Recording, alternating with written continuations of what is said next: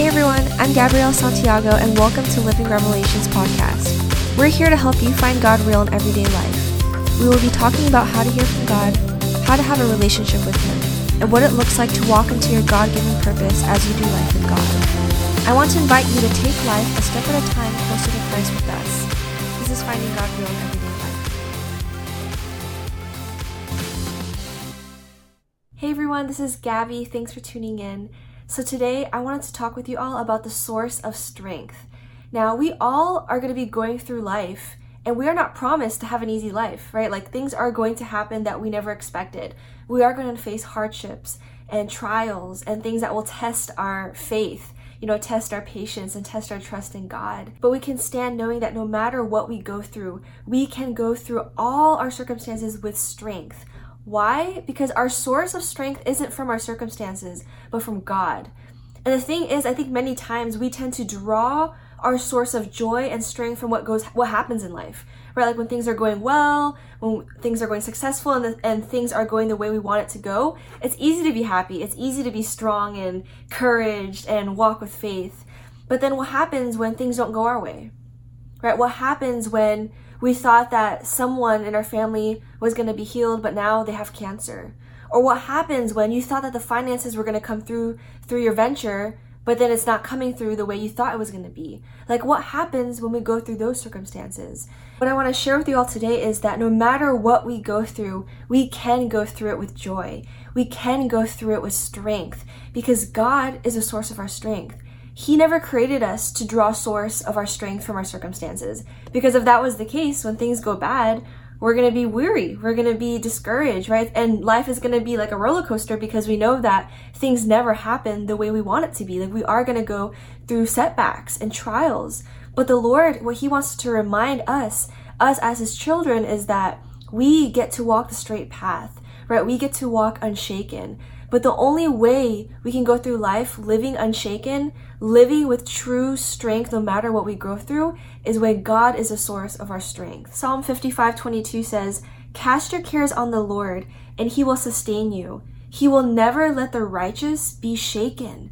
So right there we see, and if the truth is that we can walk not being shaken, we have to understand that the only way to do this is when God is our strength.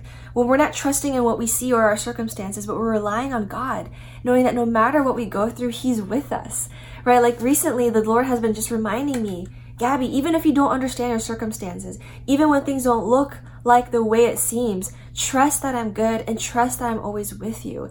Because it can be so easy, guys, to just look at our circumstances and start questioning God. Like, God, why didn't this happen? Why isn't this good? And we start questioning the reality of God's truth. But we have to understand that we have to stand on God's word, right? God says that He's faithful. The truth is that He's good, that He's our Father, and He's a loving Father. So sometimes we may not understand our circumstances, whether it's lack of discernment, or we just don't understand God's ways. Like God even tells us in Isaiah that His ways are not our ways. And so during those moments, we don't have to start doubting God. And I share this to you all because recently we had our Discover Your Purpose conference. And although the conference went well, there were certain things in the process of the conference where I couldn't understand what God was doing, right? And in the midst of that, there was temptations of me just thinking like, God, like, you're not coming through. And the only reason why I said that was because He wasn't coming through in the way that I wanted Him to come through and the way I had imagined this conference to be. But in those moments, like God reminded me that, hey, I shouldn't be questioning God's goodness, but I should be standing on His word that He's true, that He's good, and that He's with me, right? And I don't have to fear or start doubting Him. And what I love about David in Psalm 25 is that he, even though he went through times where he started questioning his circumstances, he never questioned God's faithfulness.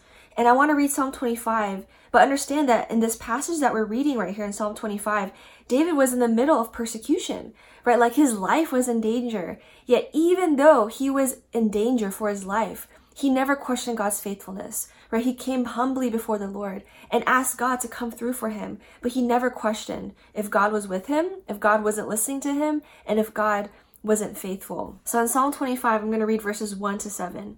It says, David says, "In you, Lord my God, I put my trust. I trust in you. Do not let me be put to shame, nor let my enemies triumph over me. No one who hopes in you will ever be put to shame. Shame will come on those who are treacherous without cause. Show me your ways, Lord. Teach me your paths. Guide me in your truth and teach me, For you are God, my Savior, and my hope is in you all day long. Remember, Lord, your great mercy and love, for they are from of old. Do not remember the sins of my youth and my rebellious ways. According to your love, remember me, for you, Lord, are good. Like, that is so amazing. Like, here David is acknowledging who God is in the midst of a very bad circumstance. Like, his life was in danger, right? People were after him to kill his life. Yet he didn't come to God saying like, wow, God, why is this happening? You must not be good. You must not be with me. I can't trust you. Instead, he comes to God and says, God, you are good. You never let the righteous become shaken. God, even forgive me of my old sins, right? Like, he came to God humbly before him, knowing that he is nothing, right? But that God is everything and that God has sovereignty. And so we see David's humility even here. And I love it. He even says, remember, Lord, your great mercy and love. He's reminding God of who he is. Like, God, like, we serve a God who is love and merciful, right? He is loving and he is merciful. He's so patient. Even though we've messed up so many times, God is so gracious and merciful to us. I mean, we can even see that simply because he's given Jesus for us. And now we get to come boldly before the Lord, knowing that we have the blood of Christ over us, that Christ died for us to redeem us. And there we see God's love and mercy. But David here, already, even before Jesus had come and died, he already knew God's character of his mercy and love from the Old Testament. And so he says, do not remember the sins of my youth and my rebellious ways. According to your love, right? According to your love, remember me, for you, Lord, are good. So I want to encourage you all, no matter what you're going through right now, don't question who God is, but instead come to him. Allow his truth and who he is to be your strength, so that you don't lose faith in this journey, but you know that God's with you. And we just don't understand God's ways sometimes. And something that God's also showing me too is that I don't know everything. We can be so close to God, we can hear his voice, but there's just some things in life that we won't understand. And so the safest thing we can understand is like, God is good. Always rest on his truth and come to God. We can come to God with petitions, right? It's scriptural, like, do not be anxious about anything, but present your request to God, right? Bring everything into prayer. Bring your petitions with thanksgiving. But the thing is, we have to make sure that we understand at the end of the day that God is good no matter what happens. I love Psalm 62, 1-2. David writes as well, truly my soul finds rest in God. My salvation comes from him. Truly he is my rock and my salvation. He is my fortress. I will never be shaken. I love that what David is saying. But the key here is the Lord is his fortress. So I want you guys to think about it right now, whatever you're going through. Who are you running to for hope? Who are you running to for safety? Right? Because we can't run to ourselves. We don't know everything. And as much as our friends and family are great, even they don't know everything. They don't have control over this life. But God has control and God is faithful. So put your trust in him and know that when you're walking with the Lord, you will not be shaken. Right? Like, of course, no matter whether you're a believer or unbeliever, you are still going to go through trials. But the difference is, unbelievers may go through trials with discouragement, with anxiety, right? With sadness. But as a believer, we can go through anything with faith and strength and joy. Right? Scripture even says those who wait on the Lord will renew their strength. They will soar high like wings like eagles. They will walk and not be faint. So we can have strength when we rely on the Lord, when we wait on him and we know that he's good and that he's for us. So get into the scriptures. Let the scriptures be the foundation of where you stand. That's what it means to make God real in our lives, that we're actually applying the things that we're learning. Right? It's not just about like going to church and singing worship songs and then like going about our day, but walking with the Lord, allowing his truth and who he is to really be our fortress. And sometimes it takes us going through hardships, through trials, to learn how to rely on God. So maybe God's even allowing you to go through the situation to strengthen you, to mold you, right? So that you can be a pillar for others to learn what it means to stand in Christ. I want to read some more verses for you all. We're going to get really into the Word of God today, but it's good. And write these verses down so that you can hold on to these during your season of just persevering. Psalm 84, 5-10. It says, blessed are those whose strength is in you. So there we already see, blessed are those whose strength is in God, whose hearts are set on pilgrimage. As they pass through the valley of Baca, they make it a place of springs. The autumn rains also cover it with pools. They go from strength to strength till each appears before God in Zion. Hear my prayer, Lord God Almighty. Listen to me, God of Jacob. Look on our shield, O God. Look with favor on your anointed one. Better is one day in the courts than 1,000 elsewhere. And what I love about Psalm 84 right here says, as they pass the valley of Baca, they make it a place of springs. So Baca is a plant that can survive in dry seasons without water, right? It can still survive. And what God is saying here is that as we pass through the places of dryness, maybe you're in a season where things aren't looking the way you thought it was going to look, we can still go through it with joy, right? With peace, with strength. It says they make it a place of springs. Even though we may be in a dry season, we can be overwhelming with springs because our source comes from Jesus, right? It says, blessed are those whose strength is in you. In Jeremiah 17, we read about the tree. It says, even though it goes through heat, even though it goes through drought, it will still bear fruit because its roots are attached to the streams of water. And so may we continue to be rooted in Christ. May he be the source that makes us to continue to flourish no matter what we go through. And so guys, like, you don't have to approach your seasons of dryness with fear or weary or being afraid that you won't have the strength to go through. Like, God is going to be your source. He's going to get you through it. Trust me, I've been through many different seasons, whether it was my season of singleness, season of lack of finances, whatever it looks like. Even though there was times where I was doubting and I was worried, I didn't have to be, right? But I did give in to those moments. But then whenever I would go back in the Word of God, he would strengthen me, right? His truth would remind me. Sometimes God would even bring people into my life to remind me that he's there for me, to hold on to his promises. So this is the time right now that I want to remind you that you don't have to wait until the promised land to have joy and peace and strength. You can have peace, joy, and strength right now where you're at. You can make your valley of Baca a spring right now. Isaiah 58:11 also says, the Lord will guide you always. He will satisfy your needs in a sun-scorched land, and he will strengthen your frame. You will be like a well-watered garden, like a spring whose waters never fail. Like, guys, here again we see it. The Lord will guide you and satisfy your needs in a sun-scorched land, in a place that's very dry, that's weary, but it says that God will still satisfy us, that he will still strengthen us, and we will be like a well-watered garden. So guys, what all these scriptures is reminding us is that God is our source of strength. We don't have to look to our circumstances or rely only on good seasons to be flourishing, to say that we're blessed, to say that we're happy. And the two stories I want to share with you all briefly is the story of Joseph. Man, every time I read about Joseph, I'm reminded that I can go through anything. Joseph, like, God had given him a dream when he was young, that he was going to be raised up above his family, above the nation. Yet, right after that, right after his vision, he got sent as a slave into Potiphar's home. And he still lived righteously before God. It says that because Joseph did many good things and he was trustworthy, he was put in charge of Potiphar's home. Like, we see Joseph being faithful and doing amazing things, like giving his best no matter where he was placed at, even though he was given as a slave. But even though he lived righteously, it says in scripture that Potiphar's wife ended up wanting to sleep with him. But he still ran away, but Potiphar's wife still accused him of wanting to sleep with her. And so right after that, even though he did the right thing, even though he didn't give in to sleeping with Potiphar's wife, he gets sent to jail, right? For years in jail. And he's still in the jail. The prison warden still raises him up because he did a great job. And so even though he was able to interpret one of the men's dreams there, the old cupbearer, the cupbearer didn't remember him. He was then again still stuck in jail, stuck in prison. But even though he was stuck in prison, I'm sure there were moments where he was like, man, he doesn't understand why he's here. But he still trusted in God. He was still faithful. And you can tell that he was faithful because he gave his best in wherever God placed him. And in the right time, God lifted him up.